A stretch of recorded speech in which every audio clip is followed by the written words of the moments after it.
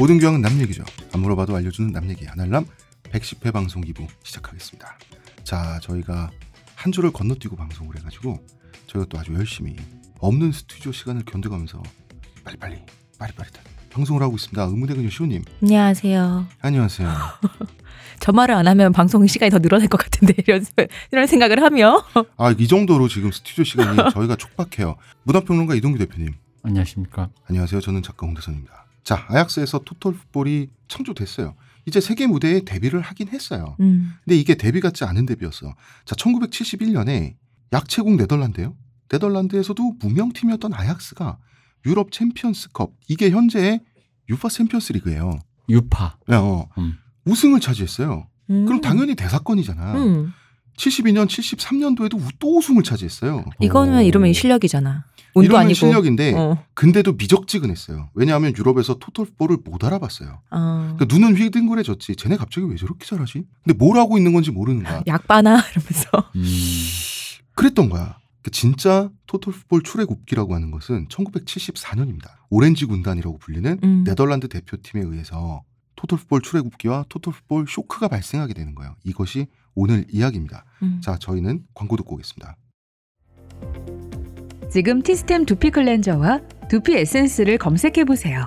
과학이 당신의 모발에게 주는 선물, 티스템입니다. 저희 아날람은 호텔스닷컴과 국내 최고 조건, 국민은행카드 최대 15% 할인 프로모션 페이지를 운영하고 있습니다. namyegi.com, 남얘기.com에 들어오셔서 링크 타고 가셔서 15% 할인 혜택 꼭 놓치지 마세요. 이제 휴가철입니다. 그렇습니다. 제가 지금 주장하는 거. 휴가 갈 때 호텔에서 못 자는 사람, 불쌍한 사람. 대표님 주장이잖아요. 저희 대만시안 샵에서 물건 구매하실 때 아날람 클릭하는 것도 잊지 말아주시고요. 저희한테 하고 싶은 말 많지 않으십니까, 여러분? 저희 페이스북에 페이지, 커뮤니티 있고요. 그리고 인스타나 트위터로도 해주셔도 되고요. 저희 남얘기 gmail.com으로 얘기 보내주셔도 돼요. 와서 아는 척 팍팍 하시고요. 그리고 유튜브 구독 좀 해주세요. 대표님이 금방 이 모양으로 유튜브를 했는데 내가 못 알아들었어. 제가 했습니다. 되게 약간 붕어 뻐끔뻐끔 하듯이. 자, 에레디비지는 아약스에 의해서 수준이 상승돼요. 여러분, 군비 경쟁이란 말이 있죠. 군비 경쟁의 대표적인 케이스가 자연계에서는 뱀하고 개구리예요. 뱀과 개구리는 뱀은 사냥하기 위해서, 개구리는 자기 몸을 지키기 위해서 그 정도로 말도 안 되게 강력한 독을 갖고 있을 필요가 없어요. 뱀의 독이 강해지면 내성 때문에 개구리 독이 강해지고, 개구리 독이 강해지면 뱀 독이 강해져. 이러다 보니까 블랙 맘바 이런 것처럼 사람을 뭐 수백 수천 명 죽일 수 있는 말도 안 되는 양의 독을 가진 독사도 나오고, 또 아프리카 화살개구리라고 하는 개구리는요, 아주 조그만 개구리인데 사람을 그 한 마리에 들어가 있는 독으로 뭐 10,000명까지 죽일 수가 있어요. 그러면 새로운 생각이 떠올랐습니다. 어떤? 탈모는 인류가 여태까지 개발한 모든 방식에 대한 내성을 하면서 기어이 탈모를 시키려고 하는 그런 류의 군비 경쟁을 하고 있는 것인가? 군비 경쟁이 아니고 너무 심하게 센 거 아니에요, 그러면? 그러니까. 군비 경쟁 아무리 해도 지잖아. 왜냐면. 탈모가 뭔데 그런 의지까지 갖고 있어야 돼. 티스템 정도 되는 거면 잭 레이놀즈가 살던 1901차 대전 시절의 대머리였으면 머리는 낫지 않았을까. 아직 좀 덜 돼서 유전자가 덜 거치 한 100년 전이라. 아직 그런 의지가 없었을 때. 그렇네. 인류가 진화의 진화를 거듭하면서. 청취자 여러분, 제가 탈모이기 때문에 이런 능욕을 다 당하고 살고 있습니다. 탈모라서 우리 방송 하는 거잖아요. 뭐 결과적으로 그렇게 돼서. 그냥 난 탈모의 의지가, 그러니까 그런 의지가 있는 건 아닌가. 유전자의 의지가. 독도 그런데. 수많은 다른 애가 있을 텐데 굳이 탈모를 생각하시는 우리 대표님. 왜냐면 이렇게까지 많은 약을 개발하고 사람들이 그렇게 연구하는데도 솔직히 탈모가 어떤 동양인에게만 해당되고 뭐 이런 문제 아니잖아요. 네. 전 세계 남자들이 실로 고통받고 있잖아요. 그런데도 불구하고 해결이 안 되는 거 보면 방금 그 말씀하신 군비 경쟁이 여기에 적용된 건 아닌가라는 그냥. 네, 뭐 생물학적 의학적으로 그렇지 않고요. 네, 생각을 해봤습니다. 군비 경쟁이 에레디비지에는 적용이 됐죠. 에레디비지는 자, 이맘때부터 지금까지 전통적으로 아약스, 페예노르트, 우리나라 송종국 선수가 뛰었죠. 그죠. PSV 아인토벤, 박지성, 이용표 선수가 거쳐갔죠. 이 3파전 구도예요. 자, 어떻게 된 거냐면 아약스가 현대축구의 기본인 토탈풋볼 공격 축구를 만들어요.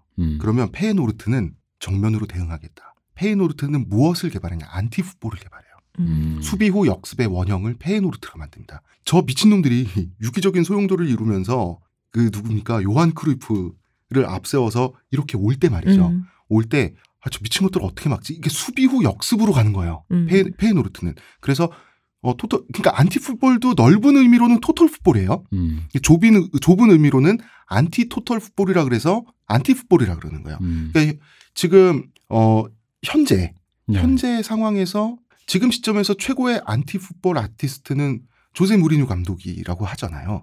이것도 조제 무리뉴 감독도 페이노르트가 없었다면 이 사람도 탄생할 수가 없는 거예요. 어쨌든 간에 토탈풋볼이 뭐 제가 축구를 모르는 사람 입장에서 듣다 보니 이해한 바에 의하면 공격을 일단 이때는 초기니까 어쨌든 이게 유기적으로 움직이는 것이 거의 공격에 어느 정도 좀 더 비중치가 있다는 얘기인데 그렇죠. 우르르르 몰려올 때 이거에 우르르에 대항하기 위해서 수비를 하더라도 결국은 그 우르르가 굉장히 유기적으로 움직이니까 수비도 유기적으로 움직일 수밖에 없으니 총체적으로 보면 이거 안티풋볼 역시 토탈풋볼의 변형이다. 그렇습니다.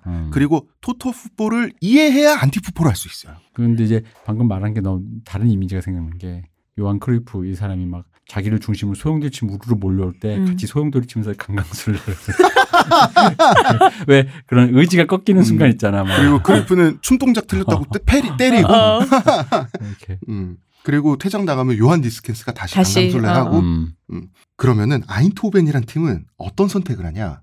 옆에서 우리는 먼저 구경하고 아약스가 하는 것도 따라하고 페이노르트가 하는 것도 따라하겠다. 현명하다. 그러면 공수가 완전히 갖춰진 총체적인 토탈풋볼이 완성되는 거 아니에요? 그거는 아인트호벤에서 마지막에 완성됩니다. 역시. 그러니까 현명하다. 그래서 아인트호벤 감독을 오래 맡았던 거의 아인트호벤이 저기 영원한 친정팀인 사람이 있지 않습니까? 그렇죠. 히동구 씨. 예, 히딩크 감독이잖아요. 히딩크 감독은 우리나라의 2002년도 월드컵을 위해서 우리나라에 그 전에 몇 년 전에 부임한 시점에서 당시 기준으로 토탈풋볼 그 자체였습니다. 한국 축구를 현대화하기에 가장 적합한 적임자가 온 거예요. 이게 아인트호벤이에요. 아인트호벤은 A랑 B가 박터지게 싸우는 거예요. 각자 다른 스타일로. 옆에서 이거는 A 거 따라하고 요거도 B 거 따라해야지 하면서 뒤에서 후발주자로 슬금슬금 쫓아간 게 아인트호벤이에요. 그래서 현명해요. 이 세 팀이 비등한 수준에서 축구를 나눠 먹는 게 네덜란드 프로축구입니다. 그러니까 이게 느낌이 그런 것 같아. 일단 맨 처음에 우리 홍 작가가 얘기했던 다른 팀이 얘네들이 지금 3년 연속 우승했음에도 불구하고 토탈풋볼을 이해하지 못했다는 게 축구를 모르는 내 눈에도 내 입장에서 보면 그런 것 같긴 해요. 뭐냐면 이게 시스템적으로 뭐가 있다라는 걸 파악이 안 되니까 문외한 입장에선 나 역시 2002년 월드컵을 보면 사실 그 2002년에 그 한국 국대는 토탈풋볼의 재현이잖아요. 근데 그게 내 기준에서는 그냥 열심히 뛴다라는 느낌. 쉬지 않고 한다. 그러니까 축구를 모르는 사람 입장에서 그냥 열심히 쉬지 않고 뛴다라는 거 말고는 그러니까 딱히, 그런 거 있잖아. 정신력의 박수. 그죠. 그런 거. 절박함이 보인다. 그렇지. 그렇게밖에 생각이 안 되니까 아마 그 유럽에서도 네덜란드들 되게 열심히 하네라는 느낌 정도에서 그냥 그 토탈풋볼이라는 일종의 시스템으로 이해 안 하고 아마 그랬겠죠. 근데 이게 되게 웃긴 게 뭐냐면 그 강인한 정신력 그다음에 그 필드에서 보여주는 간절함 같은 거 있잖아요. 네. 그 심리적인 에너지는 있는데 그쵸. 우리 옛날에 이런 그 간절함을 만드는데 가장 좋은 게 굴리는 거예요. 두말 없이 굴리는 거예요. 맞아. 근데 우리 옛날에 간절하게 제대하고 싶어진다. 우리 옛날에 이랬잖아요. 이제 선진 축구, 선진적인 스포츠 하려면 옛날처럼 애들 굴리고 이거 다 일제시대 잔재고 이러면 안 된다 해서 히딩크를 데려왔더니 애들을 더 굴리는 거예요. 더 무서운 거야. 당시에 우리나라의 슈퍼스타이자 장발을 기르면서 혼자서 스포츠카를 그것도 국가대표 훈련소 입소 첫날에 스포츠카의 뚜껑을 열고 선글라스를 끼고 장발을 휘날리며 입장한 안정환 선수. 히딩크 감독한테 딱 걸려서 죽을 만큼 고생했습니다. 그리고 안정환 선수도 불쌍한 게 처음에 안정환 선수가 일본 만화 주인공 같은 실력과 말솜씨, 외모, 카리스마 이런 게 있어가지고 그 영웅적인 스타성이 엄청났어요. 그래서 안정환 선수가 헤딩을 안 해요. 헤어스타일도 망가지고. 그래서 한 번은 스포츠 기자가 이렇게 질문했습니다. 왜 헤딩을 하지 않습니까? 이때 안정환 선수가 이런 말을 하죠. 발만으로 충분하다. 그리고 나중에 몇 년 후에 히딩크 감독이 관계자한테 쓱 물어봅니다. 쟤는 왜 헤딩을 안 해요? 발만으로 충분하답니다. 그리고 안정환은 죽었습니다. 그리고 어떻게 됐습니까? 히딩크가 안정환 선수를 죽을 만큼 굴렸어요. 그 얘기를 듣고 하도 황당해가지고 뭐 저런 놈이 다 있나. 월드컵 안정환 헤딩골만 2번을 넣었어요. 그 골든골이 헤딩골이죠. 네. 예. 발만으로 충분하다더니 이거는 뭐냐면 그 지쳐있을 때 이탈리아 수비수도 안정환이 몸을 띄울 때 못 떴거든요. 그냥 공이 날아오면 무아지경 상태에서도 자동적으로 뜨게끔 만든 거예요. 그때까지 사람을 굴릴 때 얼만큼 굴렸겠어요. 내가 원래 이런 거에 뭐 이렇게 몰입해서 마음이 짠해지는 사람은 아닌데 그때 생각하니까 또 다시 마음이 차오르네. 근데 마음이 아파요. 안정환 선수가 너무 사람을 잘못 골을 봐서. 넣고 나서 1분 정도가 실신에 있었거든요. 사실 쓰러지고. 근데 바로 그러니까 다시 말하면 실신 직전의 사람이라고 하기에는 말도 안 되는 높이로 뛰어요. 그거는 기계적인 반복 훈련을 통해서 그 몸이 뜬 거예요. 그러니까 이게 현대 축구라고 하는 것이 사실 이런 집단성이 근대 축구보다 더 강화된 스포츠입니다. 굉장히 아이러니한 거예요. 그날 경기에서 실축해가지고 죽을 만큼 뛰었다 그랬는데 그때 약간 지렸다라고 했나? 약간 안정환 선수가 뭔가 이렇게 지나가면서 그런 류의 말을 했던 것 같은데. 그때 그 실신도 하고 그랬잖아요. 그게 뭐냐면 이제 설사가 조금 났던 모양이에요. 그런데도 뛰면서 폼을 유지했다는 게 거의 그거는 히딩크 감독의 소위 말하는 기합, 좌로굴로 우로굴로의 역량인 거죠. 이대로 갔다가 정말 죽도록 맞을 수 있다 뭐 이런 거. 선생님한테 혼날 때 그런 거 있잖아. 왜. 그러니까 아약스와 페레노르트를 보면서 또 아인토벤 따라가. 이런 식으로 네덜란드 클럽 팀들은 유럽 최고 권위의 대회에서 5년 연속 결승전에 올라서 4번 우승을 합니다. 근데 이게 그러니까 토탈풋볼이라는 시스템이 머리에 장착 안 돼도 얘네를 막기 위해서 나도 같이 하다 보니 같이 유기적으로 움직이게 되고 이해를 하게 되는 거죠. 그죠. 하다 보면 이해가 되면서 결국 어느 순간 나도 그걸 하게 되는 어떤 그런 식으로 어울렁더울렁 됐기 때문에 전체 수준이 향상됐다고 볼 수 있겠죠? 볼 수 있죠. 그런데 모든 팀이 그렇게 수준 향상이 된 건 아니에요. 세 팀을 중심으로 향상된 거예요. 그렇겠죠. 그러니까 이제 그게 돼서 그거를 이제 한번 해봤더니 되는데 그게 이제 상상성을 유지하면서 계속 되게끔 되어가는 자기도 모르게 되어가는 팀이 세 팀이 이제 그만큼 수준이 올라갔다는 그렇죠. 얘기잖아요. 그리고 세 팀이 삼국지처럼 맞물리면서 계속 전술적으로 수년 동안에 빠르게 진화를 하는 거예요. 그리고 내가 뭔가 좋은 생각을 해서 전술에 도입을 하면 다른 두 팀이 금방 모방해.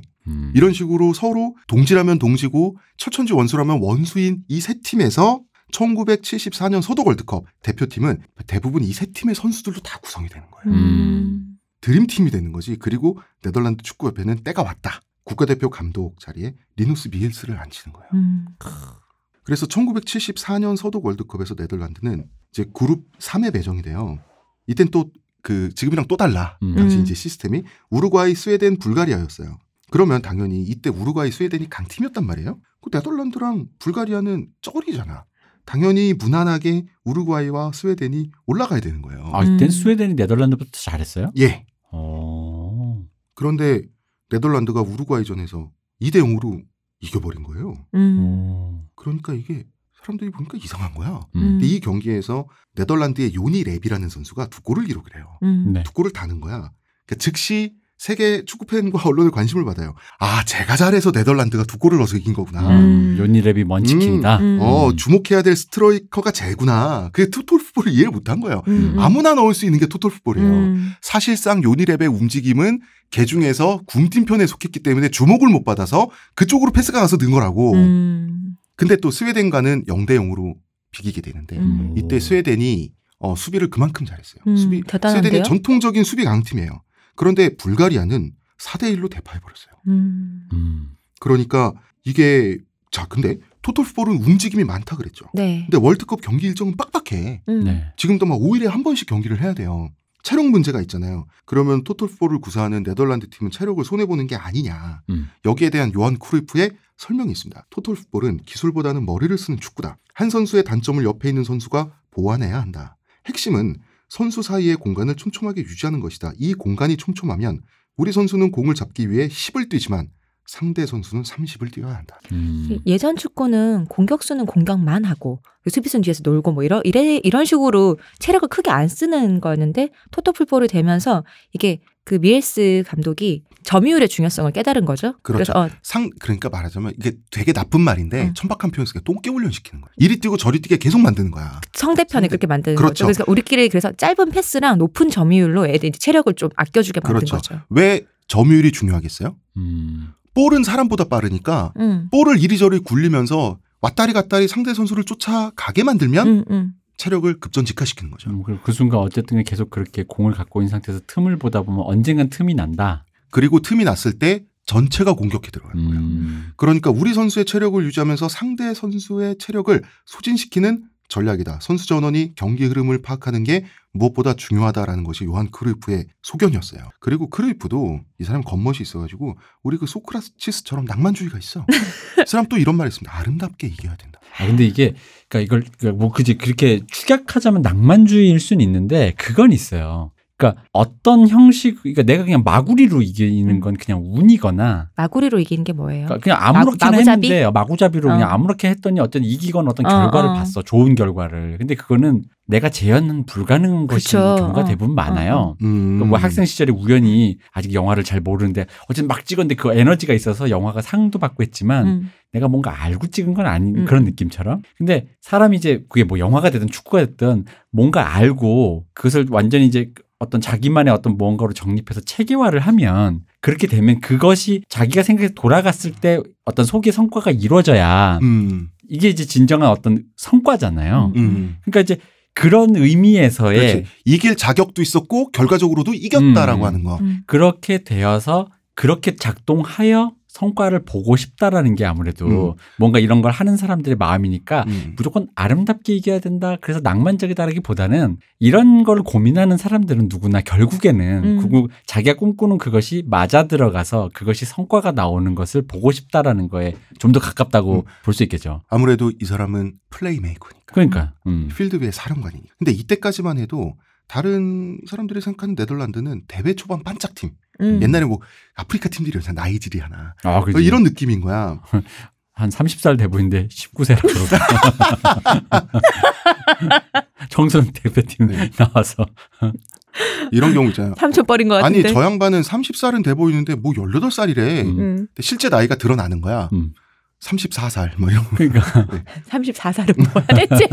34살. 근데 34살 이상하긴 하다. 35살은 안 이상한데 조금 나은데 4살이라 그런가 봐. 4살. 그러네 진짜 35살은. 그러니까. 자연스러운데 33살도 이상하고. 그렇지. 그러네. 숏 발음이 문제일까요? 근데 31살도 이상하다. 31살? 그러니까 차라리 31살이나 31살이 낫다.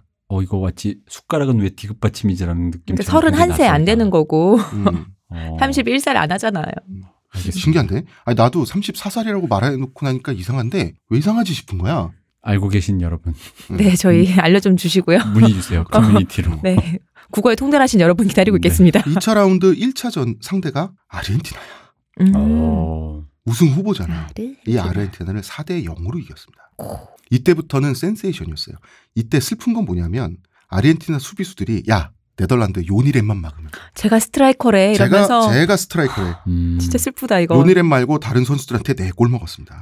이게 토탈풋볼의 무서움인 거죠. 누가 넣을지 모른다는 이때는 거. 센세이션이었어요. 근데 이때 다른 팀 그 선수들은 군인처럼 머리를 깎고 이랬단 말이야. 근데 네덜란드 선수들은 자유롭게 입었고 사복을 장발이었어요. 그러면서 멋진 플레이를 하고 그다음에 뭔가 센세이셔널한 팀인데 처음 보는 선수들인데 장발을 휘날리면서 유니폼 색깔은 오렌지색이야. 이게 스타성이 있어가지고 이 오렌지 군단이 서독 현지에서 오빠 부대를 몰고 다니거든요.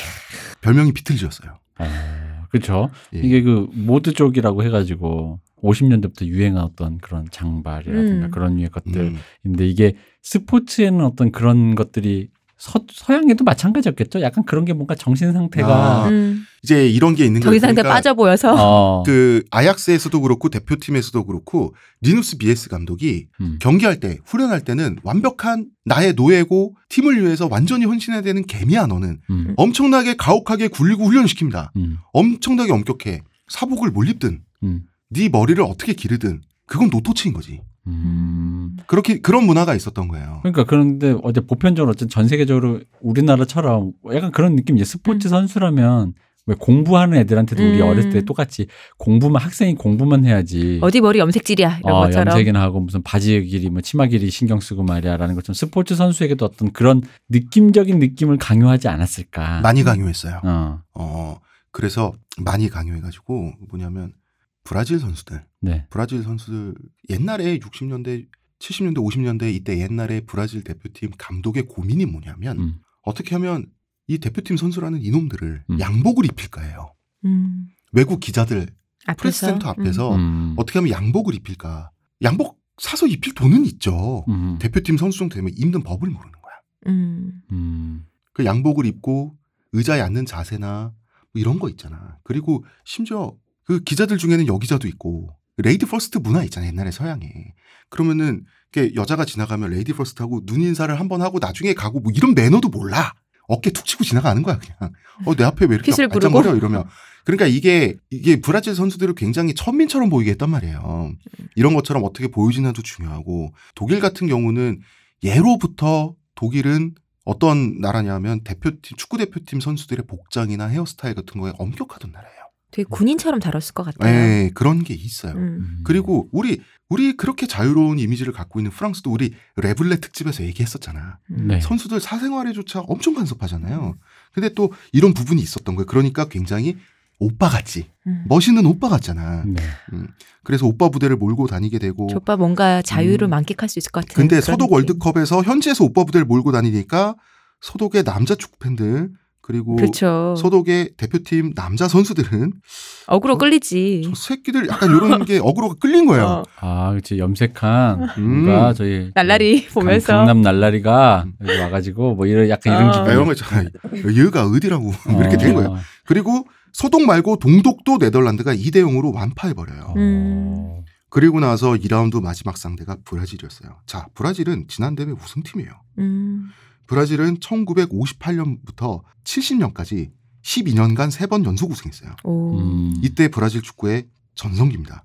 가면 연속 우승 아니야. 3번 우승했지 연속 우승. 1966년은 잉글랜드가 우승했죠. 58년 우승하고 58년부터 70년까지 어쨌든 3번이나 우승을 그렇죠. 했다. 근데 네. 독일이 그 검은색의 흰색 유니폼이 어떤 상징이잖아요. 그게 굉장히 모노칼라 느낌이 굉장히 딱딱하고 그래서 또 강해 보이는 게 있었는데 난 그래서 그 생각을 했습니다. 이번에 우리나라에서 질 때 이 녹색 유니폼 입었잖아요. 청록색. 네, 그걸 나 보고 왠지 저렇게 입으니까 독일도 되게 약해 보인다 이런 기분이 있었거든. 근데 독일의 그 흑백 유니폼 색깔의 그 강인하고 무서운 이미지 있죠. 그거는 한 세기 가까이 독일이 구축한 거거든. 그러니까. 난 그건 버릴 필요가 없었다라고 생각해. 그 청록색 입으니까 왠지 자마이카 이런 데서 가볍게 여기 독일 축구하러 오신 분 같은 그런 기분이 있잖아요. 몸이 되게 빠를 것 같은 그런 느낌에. 다시 뭐 언젠가 돌아가겠죠. 뭐 돌고 도는 법이니까. 근데 이 당시 74년 월드컵 독일 검색해봐도 그때도 여전히 그 검은색 하얀색 이런 분위기여가지고. 우리나라 94년도 월드컵 때도 바로 그 디자인이었어요. 검은색과 흰색. 기본적으로 블랙 앤 화이트가 기본이고 독일 국기 색깔 조금 들어가고. 빠삐용 타입이었다. 근데 어쨌든 이런 무서운 애들을 이겼으니. 자, 1958년 월드컵에 우승했고요. 브라질이 62년도에 우승했고 66년도에 망했고요. 70년에 우승했어요. 그리고 74년에 브라질을 만났는데 네덜란드가 브라질을 2대0으로 완파합니다. 이게 한 시대의 종막을 알리는 상징적인 경기예요. 당시 브라질 선수들은 월드 베스트였어요. 지금의 레알 마드리드야. 지구방이 되었어요. 한 명 한 명의 뛰어난 개인기는 잘 조직된 다수를 이길 수가 없다는 거를 그냥 다큐멘터리처럼 보여준 경기예요. 다구리에 장사 없다. 네. 그럼요. 일례로 브라질의 명수비수가 있어요. 페이라. 퇴장당했어요. 반칙해서. 이 명수비수가 얼마나 마음이 다급하고 손을 쓸 수 없었으면 그냥 폭력을 쓰다가 퇴장당해버린 거예요. 손을 쓰다가 퇴장당했구나. 그렇구나. 원래 발을 못 써서. 그래서 결승에 오르기까지 네덜란드의 성적은 6경기 14득점 1실점. 와. 엄청나다. 그리고 1실점은 방심하다 자살골. 어쨌든 그럼 다 넣었다는 얘기잖아 우리가. 그리고 여기서 아리에 한의 옵사이드 트랩이 엄청난 위력을 발휘했다. 이때는 분위기가 반전된 거야. 이때는 네덜란드가 다 우승한다. 우승할지도 이렇게. 왜냐하면 결승전에서 만난 팀이 자국팀이었던 서독인데 우루과이, 아르헨티나, 브라질이 차례로 당했잖아요. 서독이 무슨 수로 버티겠어. 근데 별수가 있었어요. 뭐냐면 6번의 경기에서 강호들을 격파해 왔잖아요. 네덜란드가. 네. 그러니까 그 6번의 경기를 복귀할 수가 있는 거예요. 서독은. 만약에 서독이 네덜란드를 결승전 이전에 만났으면 무작정 말렸을 거라는 거지. 어쩔 수 없어. 근데 토탈풋볼을 6번의 경기를 보면서 어림잡게 된 거예요. 독일 팀이. 토탈풋볼이 어떻게 돌아가는지 이해한다고 74년도에 네덜란드 대표팀이 이기긴 힘들겠지만 지금 당장 알았으니까. 이때 헬무트 센 감독이 독일 감독이었는데 그러면 좀 비겁하지만 지름길을 쓰자. 오렌지 파회법이라고나 할까? 이 핵심을 이해했어요. 보니까 요니랩 그거는 1차전, 2차전, 3차전까지 다른 강호들이 착각한 거야. 이제는 알겠어. 팀의 중심은 요한크루이프야. 요한크루이프를 잡으면 네덜란드를 잡을 수 있겠다라는 생각을 한 거예요. 눈이 좋으셨네 이분이 진짜. 그리고 마침 서독에는 베르티 포그츠라는 선수가 있었어요. 이 선수는 사상 최악의 진공 청소기입니다. 위대한 더티 플레이어. 또 안 어울리는 단어 2개 붙었다 또. 수비하다 키스 마크 찍고 가요. 어머. 목에다가. 어떡해. 베르티 포그츠는 상대 선수에게 따기도 많이 맞았고요. 얼굴에 침도 많이 맞았어요. 침 그죠? 운동선수 침 많이 뱉지요. 많이 맞았는데 보통은 펄펄 뛰면서 우격다짐을 해야 되잖아. 웃으면서 그랬을 것 같아. 다시 진공청소에 돌입하는 사람입니다. 더티 플레이어니까 진짜 타고난 사람이네. 이거는 감독이 너가 같이 물귀신이 돼서 동기어진할 선수는 쟤다라고 감독이 상대의 적을 점 찍잖아. 그러면 그 선수를 삭제하는 선수예요. 침을 뱉은 건 맞잖아요. 그럼 나에게 찬사를 보낸 것과 마찬가지잖아. 어느 정도냐면 이 사람 프로 선수 정도가 아니라 대표팀에 발탁된 선수예요. 공을 잘 못 다루는 선수였어요. 공도 잘 못 차는데 대표팀이다. 그러니까 포그츠는 대표팀 원래 후보인데 반드시 상대 의해서. 선수 중에 삭제해야 될 선수가 있으면 내보내는 물귀신이야. 어부반 물귀신. 근데 포그츠랑 크루이프랑 동반 자살을 해? 그러면 어느 팀에 남는 장사예요? 서독에 남는 장사네. 서독이 남는 장사지. 근데 경기 전부터 감정 싸움이 있었어요. 크루이프는 유니폼을 조금 손봤어. 당시 네덜란드 팀의 스폰서가 독일의 국민 기업이었어. 아디다스. 아디다스 하면 유명한 게 3선이잖아. 네. 선 3개. 3개 선 중에 하나를 지워서 2줄로 만들었어요. 자기 유니폼에 크루이프가. 이게 뭐냐면 독일 꺼져지. 왜냐하면 네덜란드가 독일에 대해서 국민 감정이 나쁘잖아요. 아니, 저기 사실 뭐 감정이고 나발이고 우린 알지 않습니까? 제일 무서운 건 돈 아닙니까? 아디다스가 너 고소. 그치 맞아. 뭐 감정이고 나발이고 그거 제일 무서운 건데 이거 어떻게 이번 월드컵에서 코카콜라 안 먹었다고 막 벌금 내고. 맞아. 그러니까 그런 거 뒤를 보는 선수가 아니잖아요. 그러니까 크루이프의 도발은 독일인들을 자극하죠. 자극하고 포그츠는 보통 감독이 시켜서 자기는 충실하게 더티 플레이를 해도 자기 팬들한테 자기 팬들한테도 욕먹는 걸 감수하면서 더티 플레이하는 선수인데 크루이프가 독일 국민들의 감정을 자극해버리니까 베르티 포그츠는 어쩌면 인생 최초로 내가 박수를 받으면서 위대한 더티 플레이를 할 수 있겠다. 이런 식으로 또 뿜뿜이 됐어. 아니 근데 이때 그럼 아디다스는 뭐 별 어떤 응대를 하지 않았나요? 아디다스요? 근데 사실은 너무 도발적인 행동이라서 어째야 되지 하다가 넘어간 거예요. 이런 케이스가 없다 보니까. 보통 이렇게 아무 일도 없었다고 치고 이런 식의 어그로가 있었을 때 이걸 또 경기 안에서만 해소했다면 보통 이런 걸 우리는 이제 낭만의 시대라고도 표현하죠. 이때 아직 70년대라서 이렇게 뭐 소송으로 대응하고 이런 게 좀 적었지 않을까요? 이제 그렇게 했으면 이제 낭만이 이제 없는 거지. 그치. 사실 이거 다 낭만으로 남죠. 그러니까 이 대결은 크루이프와 베켄바워의 대결이 됐어요. 베켄바워. 독일 축구를 상징하는 리베로. 축구를 모르는 저도 아는. 프란츠 베켄바워. 자, 프란츠 베켄바워 독일인들에게 무슨 용어로 불렸냐면 카이저. 황제라고 했습니다.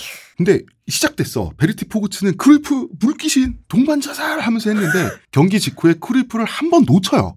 포그츠가. 이게 곧바로 페널티킥 성공으로 연결돼요. 그래서 네덜란드가 1대0으로 앞서가는데 그럼 위축돼야 되잖아. 근데 포그츠는 평정심을 잘 유지하는 위대한 더티 플레이어란 말이야. 그러니까 침 맞고도 그러지. 그래서 이때 위축되죠. 사실 위축될 법하거든요. 안 되고 종료 휘슬이 울릴 때까지 크루이프에 다 들러붙었어요. 어느 정도로 공을 무시하고 크루이프만 잡아먹었냐. 그 볼리프트인 볼 처리 있죠. 네. 그러니까 볼이 몸에 닿는 순간 경기 내내 단 3회. 축구 선수라고 할 수 있습니까? 볼보이보다 적게 잡은 거 아니냐. 그러니까 요한크루이프가 경기에서 완전히 그러니까 삭제까지는 아니지만 그러니까 굉장한 고초를 겪었네요. 발목이 잡혀버린 거예요. 그러면 사령관 역할을 누가 해야 돼? 요한 니스켄스가 맡을 수밖에 없어요. 그렇죠. 하지만 오렌지 소용돌이의 위력이 반감되는 건 어쩔 수가 없잖아요. 그래서 페널티킥에 의해서 동점골을 내주고요. 그 게리트 밀러 누굽니까? 폭격기 아닙니까? 결승골을 내주면서 네덜란드가 2대1로 패배하고 말아요. 네덜란드 뭐 토탈풋볼 뭐 한 몇십 년 뭐 개발한 거 있다더니 뭐 잠깐 별거 없네. 독일 애들이 잠깐 이렇게 머리 한번 쓰니까 뭐 별거 없네. 그래서 축구는 22명이 플레이해서 결국 독일이 이기는 스포츠. 우리 이 방송 왜 하는 겁니까? 있어봐. 근데 크루이프는 경기 후에 이런 말을 했어요. 허탈해가지고 아무리 뛰어난 슈퍼스타 지하 슈퍼스타 외에도 챔피언이 존재한다. 그리고 포그츠 나는 볼 리프팅을 3번밖에 하지 않았지만 챔피언이 되었어. 아 이건 스웩이다. 이건 진짜. 이건 스웩이다. 베켄바우는 이런 말을 했습니다. 그는 요한크루이프죠. 네. 그는 나보다 훨씬 훌륭한 선수였다. 하지만 월드컵은 결국 내가 차지했다. 좋네. 좋다. 근데 역사상 가장 위대한 팀을 선정해야 된다면 축구에 있어서는 1974년의 네덜란드 대표팀이에요. 그러나 축구는 22명이 플레이해서 결국 독일이 이기는 스포츠였습니다. 한국이 0대2로 질 때까지는. 네. 였죠. 그러면 저번 시간에 했던 우리 소크라티스가 이끌던 브라질도 그렇고 뭔가 최고의 팀들은 월드컵 간 참 인연이 없네. 그러게요. 그런 게 있습니다. 요한크루이프도 사실 베켄바우에게 나름의 복수를 해요. 독일의 카이저잖아 베켄바우가. 네. 그 해에 월드컵 제패했어요. 챔피언스 리그 제패했다. 그리고 당시 최고 리그가 분데스리가였어요. 다 제패했어. 당연히 베켄바우는 발롱도르는 내가 되겠지. 그 축구 선수에게 주는 가장 큰 상인 거죠. 유럽 최우 선수. 크루이프가 받았어요. 그해 74년에. 자기 3관왕인데 베켄바우는 이젠 베켄바우가 허탈해진 거야. 더 이상 무엇을 해야 한다. 못 봤습니다. 이름을 바꾸세요.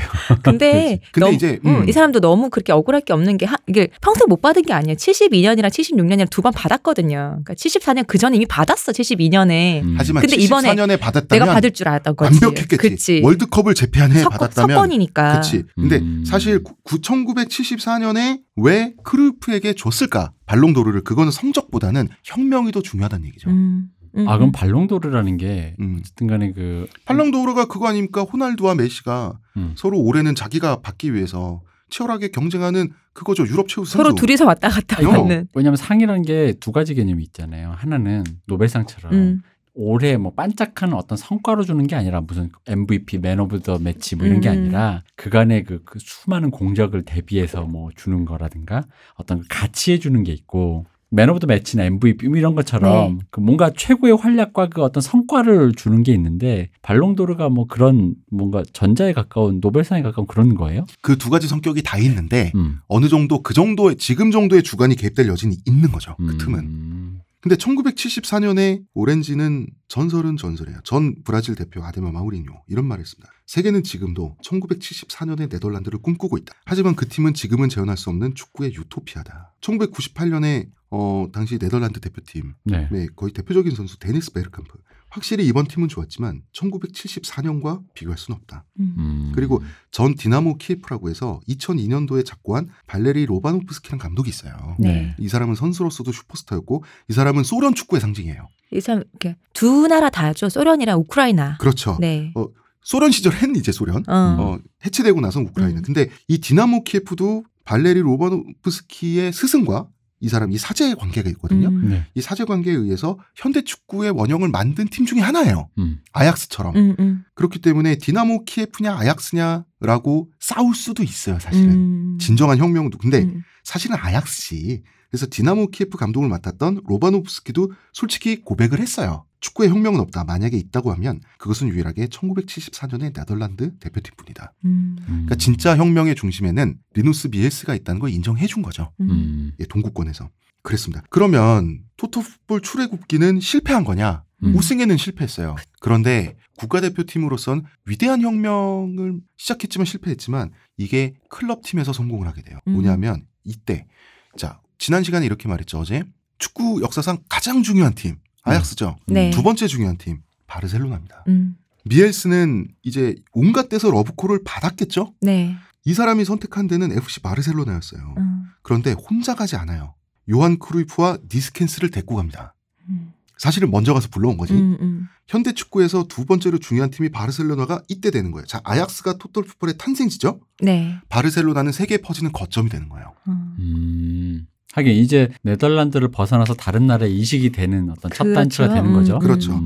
요한크루이프는 사실 레알 마드리드로부터도 환상적인 조건의 이적을 제안받았어요. 근데 사실 그보다 그만큼 좋지는 않은 바르샤에 간 이유는 사실 미엘스 때문이겠지. 왜냐하면 자기가 있어야 미엘스도 전술을 완성하지만 자기도 미엘스 밑에 있어야 잘 쓰이잖아.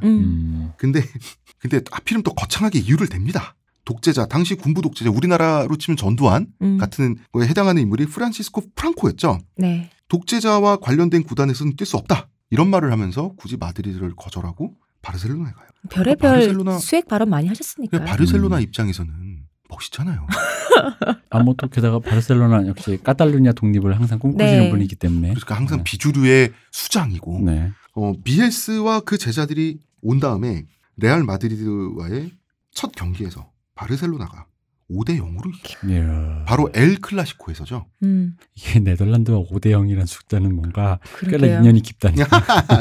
요한크루이프는 카탈루냐에서도 카탈루냐는 바르셀로나, 카탈루냐의 수도가 바르셀로나고 주도라고 할 수 있는 게 그 수도의 팀이 바르샤인 거죠. 네. 네. 요한크루이프는 이 카탈루냐에서도 센세이션이 되죠. 카탈루냐는 민족 명이기도 합니다. 네. 언어의 이름이기도 하고. 그리고 바르샤는 전력이 급상승을 해서 리그 우승을 합니다. 근데 이 리누스 비엘스호 바르샤는 성적이 나쁠 때도 바르샤 팬들에게 사랑받았어요. 이유가 뭘까? 레알 마드리드 엘 클라시코 성적이 좋은 거야. 레알 마드리드와의 싸움을 엘 클라시코라고 하죠. 네, 바르셀로나와 레알 마드리드 경기, 그 더비 경기를 엘 클라시코라고. 원래 비주류의 수장 있죠? 한신 타이거스처럼 일본 프로야구에 네. 난 한 놈만 배. 난 요미우리 자이언츠만. 한신 타이거스는 언제나 성적에 비해서 대요미우리 자이언츠 전적은 다른 어떤 팀보다 좋다고 하죠.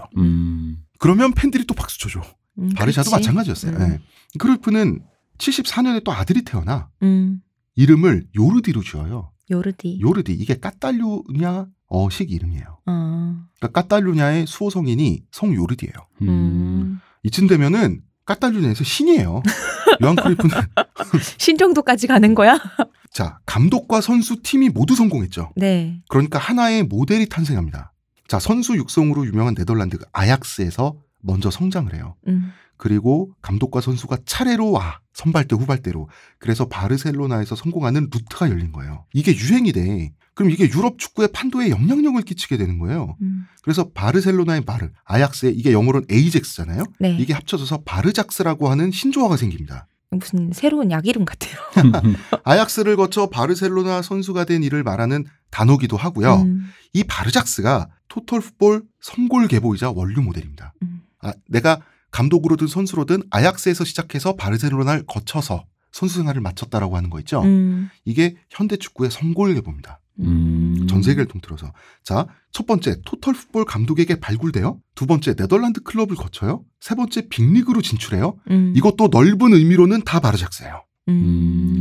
박지성, 이용표 바르작스예요. 자, 히딩크가 국가대표팀 감독을 맡으면서 축협에서 외면받던 박지성, 이용표 재능을 보고 키우죠. 전폭적으로. 네. 국가대표를 만들죠. 그리고 국가대표를 만든 상태에서 얘들아 나 간다 빠이빠이 하면 얘는 어떻게? 기껏 실력이 커지고 있는데 그럼 내가 끝까지 책임지겠다 해서 자기 팀으로 데려가죠. 그 다음에 방생해. 빅리그. 이것도 넓은 의미에서는 바르작스예요. 히딩크는 호주 대표팀을 맡은 후에 호주의 주요 선수를 똑같은 방식으로 또 네덜란드에 데려갔었어요. 네덜란드 출신의 토탈풋볼 계보에 있는 감독들은 타지에서 인재를 발견하면 정성껏 키워. 제자로 만든 다음에 사제관계가 된 다음에 제자를 데리고 다녀요. 더 이상 가르칠 게 없다라고 하면 하산시켜. 이게 네덜란드 모델인데 이 최초의 모델은 바르작스 모델이라는 것이. 이게 하나의 경향성을 갖고 있습니다. 이런 패턴은 세계 곳곳에서 벌어져요. 네덜란드는 세계 축구 수준의 상향 평준화에 정말 큰 공을 세운 나라예요. 거슬러 올라가면 이 모든 것은 1881년에 그렇죠. 영국의 맨체스터에 태어난 잭 레이놀즈라는 사람으로부터 시작이 된 거예요. 우리 모두의 엄마의 엄마는 흑인이다. 그치. 그래서 1974년에 비극으로 끝났으니까 네. 오렌지 혁명이 이제 78년엔 해먹어야겠다. 아르헨티나 월드컵이었습니다. 근데 우리 지난 시간에 말하지 않았어요? 역대 최악의 월드컵이었어요. 별짓을 다 했다는. 그죠. 아르헨티나 정부가 군사정부가 그 자기네 나라에서 열리니 관심도 돌리고 자국의 자국팀의 우승을 위해서 자국팀의 우승을 위해서 별 뻘짓을 다 하는. 네. 그리고 요한크루이프가 불참했어요. 이때 사실은 독재자의 나라에서 열리는 월드컵 흥행에 도움 줄 수 없다는 이유로 거절했지만 사실은 이유가 있었어요. 요한크루이프 이 가족들이 괴한들에게 납치돼서 생명을 위협받은 적이 있어요. 뭐 돈 많으니까. 근데 네. 이제 가족들의 입장에서 가장이 타지에 떠나는 게 두려워한 거예요. 처자식들이. 그러니까 못 간 거예요. 난 이건 이럴 수 있다고 생각해. 가장으로서. 뭐 그렇죠. 어쨌든 이건 나중에 밝혀진 비밀이고 그렇지만 요한 니스켄스 있죠. 강력했어요. 준결승전에서 네덜란드에게 이탈리아가 패배했거든요. 이때 파울로 로시 있었습니다. 이때도. 커피를 마시듯 간단하게 포지션을 바꿔 돌진해온다. 왔더라고 파울로 로시는 얘기했어요. 그래서 결승전에서 아르헨티나를 만나거든요. 패배했습니다. 자, 토탈풋볼의 생명은 선수들 간의 의사소통이에요. 이때 아르헨티나 관중들 몇 명이었는지 아십니까? 7만 명이었어요. 이 아르헨티나 관중들이 폭죽을 동원해가면서 그 굉음 수준의 응원을 했어요. 부부젤라 같은 거. 아, 그러니까 그 최근에 누가 그 얘기했죠? 너무 시끄러워서 김영권. 그 상황인 거는. 네, 레알이네. 그리고 근데 이 정도로 시끄러웠으면 김영권처럼 말해도 돼. 이때는 그 좀 높은데 멀리 외야에 있는 네. 관중석 있잖아요. 이 여기 관중들은 하늘을 향해서 엽총을 쐈어요. 총도 쐈다고? 네. 이거 진짜 위험하다. 그 총이라는 걸 쏘면 그 총알이 어딘가로 떨어지게 돼 있는데. 네. 저는 늘 궁금했어요. 하늘로 쏘는 총알은. 네덜란드가 막 이겨 4대0, 5대0으로 조준사격을 하지 않을 거란 보장이 없어요. 실제로 그 CSI 뭐 에피소드에 있습니다. 하늘로 쏜 총알이 어딘가로 떨어져서 도시 어딘가에 누군가에게 그쵸. 이상한 각도로 총알이 박히는. 포물선으로 올 거니까. 이 토탈풋볼의 생명은 의사소통인데 동료가 소리치는 소리를 듣지 못하는 핸디캡을 안고 뛴 게 첫 번째가 있어요. 그리고 분위기가 너무 압도적이에요. 아니 총을 쏘고 있으면 말도 안 됩니까? 그래서 네덜란드 선수들은 솔직히 말해서 생명의 위협을 느꼈다 그러고요. 이때 어떻게 이 선수들이 회고하냐면 살아서 경기장을 나갈 수 있을지나 모르겠다라고 했다. 부모 자식 다시 볼 수 있나? 네. 그럼에도 플레이는 아르헨티나보다 우월했습니다. 그랬겠죠. 문제는 아르헨티나 선수들은 이때 아르헨티나 선수들이 소림축구했어요. 심판이 한 장의 경고도 주지 않았어요. 반면에 네덜란드 선수들은 조금만 충돌이 있거나 몸싸움이 있어도 심판이 휘슬을 불면서 경기의 맥을 끊는 거예요. 유기적 소용돌이. 계속 끊는 거야. 어떻게 이깁니까? 그래서 아르헨티나에서 정말 억울하게 또 준우승을 하게 되는 거예요. 한 번은 서독한테 지고. 그러니까 개최국한테 2번 연속 물먹은 거야. 결승전까지 치고 올라가서. 그리고 78년 월드컵 이후에 리누스 비에스는 대표팀을 떠납니다. 그리고 나니까 어떻게 되냐면 네덜란드 대표팀 전력이 곤두박질 쳐요. 2번 연속 월드컵 준우승팀이 그 다음 월드컵 82년 월드컵에 지역 예선에서 탈락했습니다. 그리고 86년 멕시코 월드컵에서도 본선 부대를 밟지 못해요. 이거 두 글자로 폭망했다 그러죠. 그리고 이때쯤 되면 크루이프, 니스켄스, 아리에한, 미헬스의 아이들 있잖아요. 이제 더 이상 아이들이 아니죠. 이제 무릎에 살짝 이상이 오고 뭐 이런 거 있잖아. 발목이 잘 삐고 늙어. 미헬스의 중년들이 돼요. 이제 미헬스가 아재들. 이제 미헬스랑 이제 같이 이제 장기 두는 미헬스 옆에 이제 미헬스의 아이들은 미헬스 친구들이 되는 거죠. 이제 오렌지 군단 세대 교체에 실패하게 됩니다. 그래서 강력한 황금 세대는 언제나 세대 교체에 공백을 남겨놓게 됩니다. 이거는 어쩔 수 없어. 순식간에 몰락하게 되는 거죠. 그리고 미헬스는 선수들로 혹독하게 휘어져는 갈굼 대마왕인데 한 선수만 못 잡았어요. 요한크루이프 게으름뱅이에요. 그걸 골초입니다. 그래도 그러니까 감독 말은 잘 들었다는 거 아니에요? 아니 이순신하고 똑같은 거죠. 이순신 장군이 수병들을 훈련시킬 때 리누스 비에스 타입이었어요. 그 자기 기준까지 올라오기 위해서 정말 가혹한 훈련을 시켰거든요. 기계처럼. 근데 그 배 한 척의 승무원들이 똑같잖아. 그죠? 우리 배가 따로 있잖아요. 네. 근데 어떤 배는 승조원들이 그거를 예를 들어서 주말까지 빡세게 굴려주겠어 이랬는데 오늘 딱 통과를 하는 팀이 있어요. 너네 놀아. 이게 이순신 장군의 방식이었는데 내가 제시한 기준점을 통과해버리면 뭘 하든 노터치하겠다는 것도 사실 있는 거 리누스 비에스는. 그러니까 현 스타일에 터치 안 하지.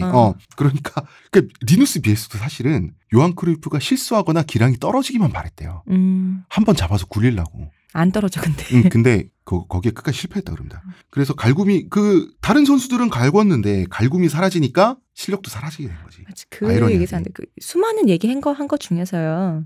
요한크루이프 선수가 했던 얘기 중에서 이런 얘기 했거든요. 선수들은 오직 발등으로만 찬다. 하지만 나는 인사이드, 발등, 아웃사이드, 대다 양발을 쓴다. 6배나 월드가다. 이랬다는데. 이 사람 그런 말을 정말 하는 사람입니다. 이런 말을 했다는데. 그런 말을 하는 거에서 보면은 이제 명언병에 걸린 사람들이 점점 유치해지거든요. 스탯을 하나 내가 더 많아. 명언병의 주제가 또 나야. 이 사람은. 원래 그렇죠. 그래서 오렌지 돌풍은 그냥 해프닝으로 끝날 뻔했는데 네. 80년대 중후반이 들어서 드디어 두 번째 황금 세대가 등장하게 돼요. 이게 바로 오렌지 삼총사와 달타냥. 누구냐? 오렌지 삼총사는 누구냐?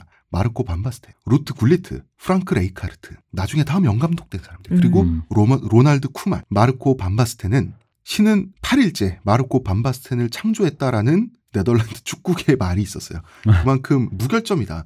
신이 안 만들었다는 얘기 아니야 이거는.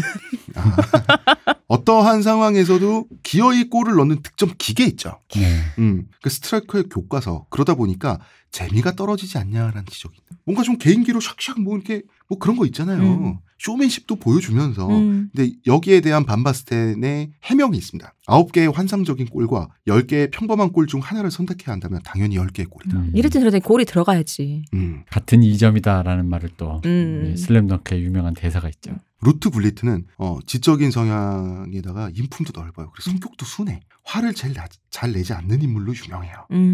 근데 페이르노르트 감독 시절에 송종국한테는 화냈다. 왜요? 너는 왜 네덜란드를 잘 못하냐. 네덜란드어를 이런 이유로 질책한 적이 있어요. 근데 자기는 5개 국어를 능숙하게 구사해요. 네덜란드어, 영어, 프랑스어, 독일어, 이탈리아어. 그러니까 송종국이 아무리 열심히 해도 힘들다고 전혀 상상조차 못하고 네덜란드어를 이만큼 못한다는 것은 너는 대놓고 게으름을 피우는 거나 다름없다라고 철석같이 믿고 송종국을 갈궜습니다. 네덜란드나 이쪽은 태생적으로 3개 국어 정도는 기본적으로 하는 분들이 많더라고요. 아니 지 기준으로 막상 쓰면 또 독일어, 스페인어 중에 아무거나 하나 되면 이탈리아나 독일어는 이렇게 대충 이렇게 컨버전이 비스비스무리하게 일단 간다고 하더라고요. 게다가 네덜란드어하고 독일어는 서로가 서로의 방언이잖아. 굴리트는 올라운드 플레이어였어요. 최전방 공격수에서부터 최후방 수비수까지 모두 소화하는 대단한 선수였습니다. 그리고 공격수일 때나 미드필더일 때나 수비수일 때나 세계 최고 레벨이었다는 게 정말 대단한 거예요. 그리고 정말 한 나라에서 10년에 한 명 나올까 말까 하다는 리베로 포지션이 있죠. 이것도 월드 탑 클래스로 소화했어요. 그리고 이제 프랑크 레이카르트 FC 바르셀로나 감독도 했었죠. 이 사람도 바르작스예요. 예. 그다음에 프랑크 레이카르트 그다음에 이제 로날두 쿠만. 자, 이런 선수들이 이제 바르작스란 말이야, 일종의. 네. 그러면서 네덜란드에서부터 클럽팀에서부터 명문팀에서 시작해가지고 이제 바르셀로나를 거치고 바르셀로나 나중에 나이 먹고 감독도 하고. 그런데 왜 오렌지 삼총사란 말이 나왔냐면 AC 밀란에 가요. 이제는 바르셀로나만 가는 게 아니다. 네덜란드의 명선수들이 다른 돈 잘 버는 리그에도 가겠다 하는데 되게 재밌는 게 네덜란드의 패턴이 있어. AC 밀란에 3명이 다 가. 이 4명의 위대한 선수 중에 쿠만 빼고 다 가. 쿠만 빼고 다 가. 그래서 왜 네덜란드가 튤립의 나라잖아요. 네. 그래서 이탈리아 현지에서는 튤립 삼총사라고 불렀어요. 그러니까 다른 이제 전 세계적으로 오렌지 귀엽다. 삼총사라고 부르고. 그래서 AC 밀란은 또 클럽 역사상 최전성기를 맞게 되는 거예요. 이런 시점에 1986년에 드디어 이때쯤 되면 이제 네덜란드 축구협회는 감독님 리누스 비엘스 감독님 한 번만 더 다시 한번 와주시라. 그동안은 저희가 잘못했습니다. 다시 대표팀 감독으로 모셔요. 네. 이때 되게 재밌는 게 굴리트가 너무 뛰어다니는 게 꼴 보기 싫은 거야, 비엘스가. 아까 모든 걸 다 잘한다는 그분. 자, 봐봐요. 절대적인 에이스가 있어요. 네. 그러면 동료들이 믿고 맡겨버리는 경향이 있죠. 자, 볼은 무조건 걔한테. 이 굴리트가 아까 송종우 선수한테 욕했다는. 그렇습니다. 네. 올라운드 플레이어. 자, 토탈풋볼은 책임이 균일하게 분산돼야 돼요. 네. 그래야지 10명의 경기력의 총합이 극대화된단 말이에요. 요한크루이프의 경우는 동료들 하나하나의 장점을 극대화시키는 지도력이 있었어요. 근데 굴리트는 혼자만 눈에 띄는 거야. 원래 굴리트는 리누스 비엘스 밑이 아니라 다른 감독 밑에서는 세세한 명령을 받는 거를 싫어했고 다른 감독도 너는 워낙 뛰어난 올라운드 플레이어니까 알아서 해라. 자유방위면 선수였어요. 하는 대로 해, 하던 대로 해 이거였는데 근데 이제 비엘스한테 제대로 걸린 거야. 너는 너 능력보다 덜 뛰어.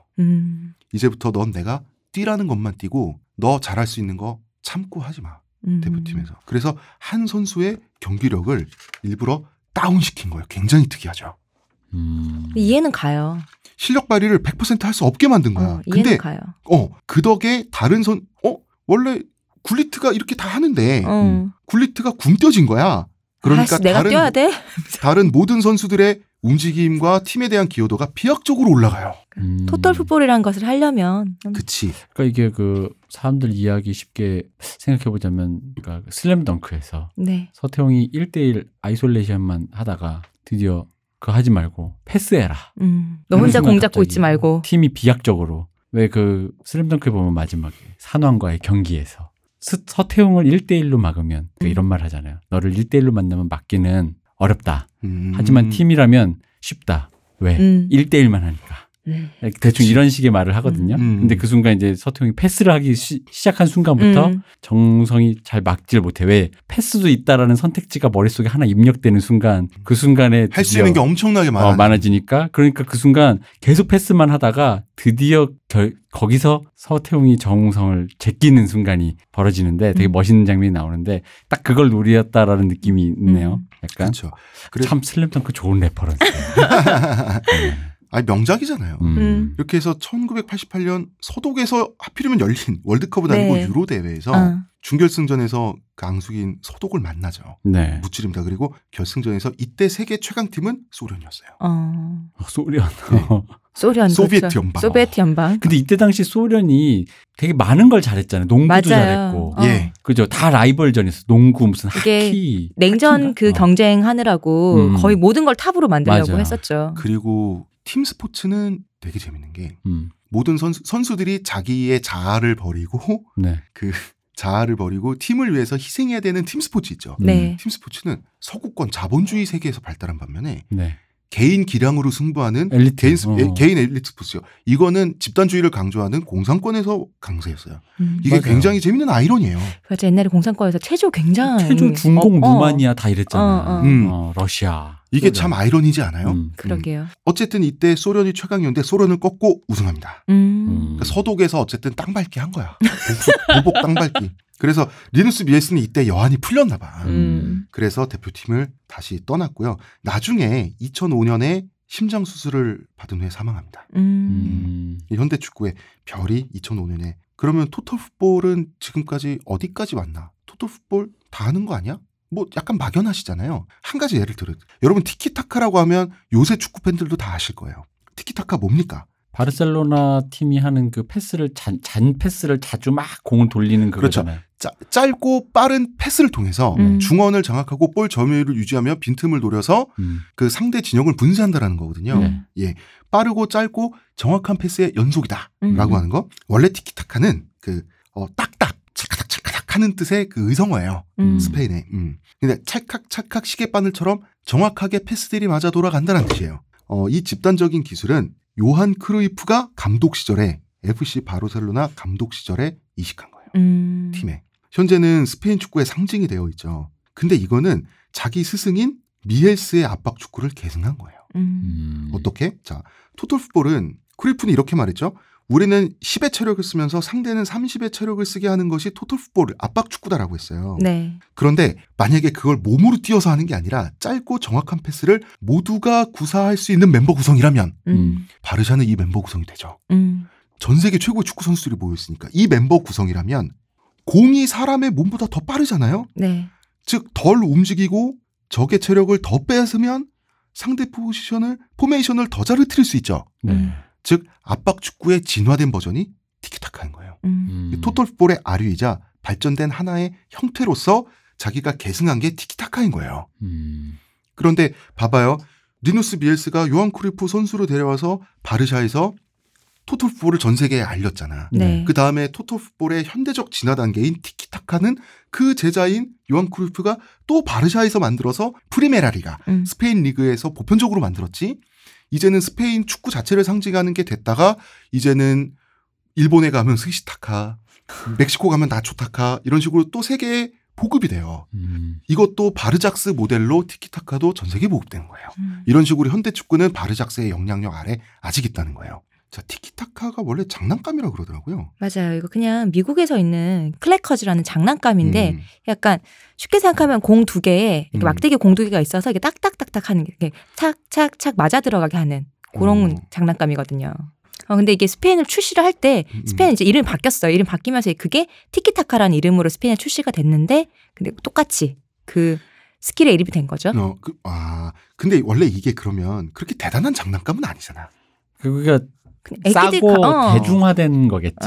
약간 나 얘기 들으니까 어떤 느낌이 생각나냐면 우리 어렸을 때 유원지 같은 데 가면 그 헐값에 부모들이 그냥 애들이 조르는 거 못 이겨서 사주는 그 일회용 비슷한 장난감 있잖아. 바람 불어서 말 움직이는 것 같은 그런 되게 싸구려 장난감 보편적인 흔한 거. 플라스틱 매미 기억나요?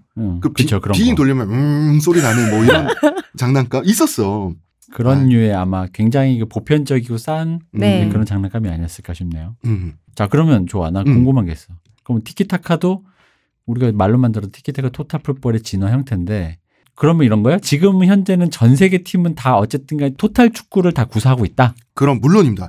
그리고 이번 월드컵에 들어서서 중원에서의 볼 점유율의 중요도가 좀 비중이 떨어지고 전적으로 다 드러났잖아요. 수비 후 역습을 전개하는 팀들이 강세를 보였잖아요. 네. 그럼 티키타카의 시대가 끝난 거냐?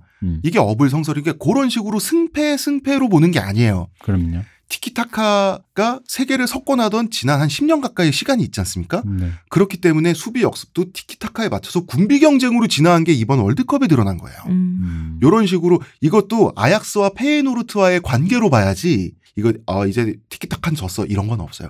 티키타카도 토탈풋볼의 바운더리 안에 들어가 있는 거고 넓게 보면 티키타카에 대응하는 말하자면 티키타카의 그 독일 특유의 빌드업도 티키타카의 독일 버전이었죠. 이번 월드컵에서 빌드업 착실하게 하려고 하더만 그거 우리나라의 수비 후 역습에 무너졌잖아요. 이런 것도 전반적으로는 티키타카가 포함된 토탈풋볼의 진화 바운더리에 들어가 있는 거야 다. 근데 수비 후 역습은 그 이탈리 스타일인 거잖아요. 꼭 그렇진 않아요. 그래요? 난 또 그게 강렬해가지고 수비 후 역습. 이탈리아 선수들이 잘하는 거고 네. 카테나초를 개발한 건 사실인데 네. 그게 전부인 건 아니죠. 그 상태에서 토탈풋볼이 입혀져야 지금과 같은 역습의 모습이 지금 역습을 할 때는 네. 트라이앵글 구도로 역습하잖아요. 그러니까 세 명 이상의 선수가 최소 1개 이상의 트라이앵글 삼각형 있잖아요. 네. 삼각형을 유지하면서 진격하게 돼 있죠. 근데 옛날에 카테나초 처음 개발했을 땐 그거 혼자 해야 됐잖아. 혼자서도 할 수 있으니까 판타지스타라고 하는 거죠. 파울로 로시 같은. 그러니까 그 옛날 카테나초 스타일을 갖고 있었던 전통적인 이태리 축구에 그러니까 결국 이 얘기는 토탈 축구 그 토탈풋볼의 영향력 아래 그 스타일 유기적으로 뭔가 선수들이 움직이는 것은 어떤 방식이건 다 입혀져 있다. 물론입니다. 대표적인 게 자 수비 후 역습은 안티풋볼일 뿐 토탈풋볼이 아니지 않냐라고 하는 분들 그런 분들의 논리를 그렇지 않냐라고 하는 게 틀렸다는 그렇지 않다는 가장 대표적인 증거가 벨기에 일본전에서 벨기에의 마지막 골이에요. 이번 월드컵에서 그거 위에서 GIF 파일이나 슬로우 모션으로 위에서 바라본 걸로 한번 보세요. 공이 앞으로 진격하면서 역습을 할 때 네. 3명, 4명 이상의 선수들이 유기적으로 포지션 오버래핑, 포지션 겹치기를 하면서 누구도 중간에 몸을 멈추지 않고 그대로 진격해서 유기적인 움직임으로 골을 완성합니다. 이것이 그러면 수비 후 역습이라고 하는 것에도 토탈풋볼의 방식이 들어간 거예요. 결국은 그 바운더리라는 거죠. 현대에서 축구를 한다면은 토탈풋볼의 자장 안에 있지 않을 수가 없다. 물론입니다. 모두가 토탈풋볼을 한다. 그렇습니다. 그리고 여기에 토탈풋볼에 서글픈 딜레마가 있습니다. 다 해. 이제는 토탈풋볼이 상식이 된 거예요. 자, 그리고 이렇게 보편화되잖아요. 토탈풋볼이. 네. 이제는 혁명이 네덜란드에서뿐 아니라 다른 데서도 불쑥불쑥 일어나. 그렇네. 가령 티키타카. 네. 네덜란드인에게 배운 네덜란드인이 했지만 장소는 바르셀로나에서 처음 나왔잖아. 네덜란드가 아니라. 누구든지 그럼 진화시킬 수가 있네. 그리고 토탈풋볼의 공격 수비 전환법을 더 체계화시키고 정교화시킨 아리고 사키. 이탈리아잖아요. 그러니까 이제는 혁명이 여기저기서 우후죽순 다 되는 거예요. 왜냐하면 우리가 가르친 기술은 네덜란드 입장에서 이제 보편화됐으니까.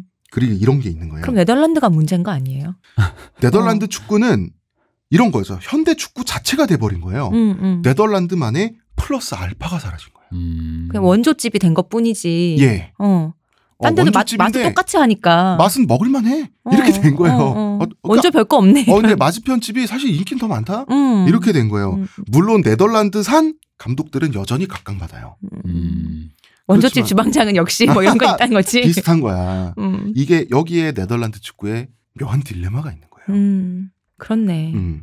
하긴 네덜란드가 최근에 뭐 특별한 어떤 성과를 낸 그런 것도 내가 축구를 많이 안 봐서 네덜란드가 모르겠는데. 센세이션을 일으킨다거나 강력한 주목을 받는다는 그런 에너지 있죠. 네. 그 에너지가 느껴진 지는 좀 오래되지 않았어요? 네. 분명히 그런 건 있단 말이에요. 그냥 전통의 강호가 돼버렸다. 그냥. 예. 근데 이러다가 계속 이 상태에서 10년, 20년 지나잖아? 전통의 강호란 소리도 이제 사라집니다. 그렇죠. 그러면은 이제는 전통의 강호가 아니라 그냥 이제 돌아온 각설. 뭐 그런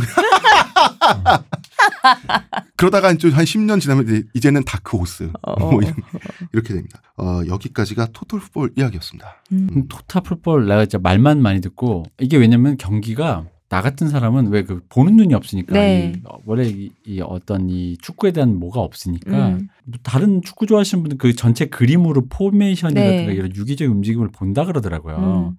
보는 눈이 없으니까 같은 화면을 봐도 우리 알잖아. 공 잡은 사람만 보잖아. 그러니까요. 저기 뭐 이러니까 누가 어디 서 있는 게 왜 중요한지 유기적이다라는 건 모르고 그러다 보니까 이제 기억나는 건 이제 이 얘기를 설명을 듣고 기억나는 건 2002년 역시 2002년 한국이 그나마 내가 제일 유심히 축구를 열심히 보던 때니까 그때를 생각했을 때 그 사람들이 그 악착같이 달라붙던 피구에 공을 뺐던 송정국 같은 그리고 그걸 뺏기 위해서 1명, 2명 이렇게 붙어가지고 그지 그런 그 그림이 생각나면서 그 역시 이 그림 뭐랄까 이게 그 우리나라에 남겼던 나는 그냥 우리나라만 보니까 우리나라에 남겼던 그림이 그거였다는 생각이 들고 생각해보면 잘 구사하냐 못 구사하냐의 차이는 있지만 생각해보면 이번 월드컵에서도 결국 한국 대표팀은 여전히 이런 일을 했고 그죠? 아니, 다른 이상하게, 팀도 뭐 그러니까 안정환 해설위원이 독일 경기 보다가 속이 터져가지고 진짜 이렇게 잘하지 막 이랬단 말이에요.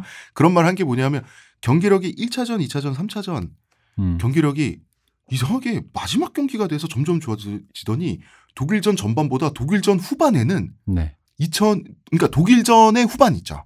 독일전의 후반이 2002년 이후에 최고 경기력. 그 후반전 45분이. 근데 독일전 후반에 그 수비력은 우리가 고통을 겪었던 이탈리아의 그 수비력과 굉장히 흡사한. 내가 독일인이었으면 정말 너무 답답했을 거예요. 뭐 전세계가 찬사를 바쳤죠. 네, 그건 좋았습니다. 아까 대표님이 얘기하시니까 드는 뭐 생각났냐면 2002년 월드컵 이런 거 볼 때 축구 아예 모르고 정말 골 잡은 사람만 보잖아요. 근데 외국 선수들이랑 우리가 할 때 한 명이 골 잡고 있어 우리 선수가 두세 명씩 달라붙잖아. 외국 애들 얼마나 잘하길래 우리 선수 저렇게 두세 명이 가서 붙어 뭐 이런 생각했단 말이에요. 그것도 있지만 그러니까 되게 열심히 한다는 생각이 토탈풋볼 자체를 이해를 못했으니까 그런 생각이 드는 거지.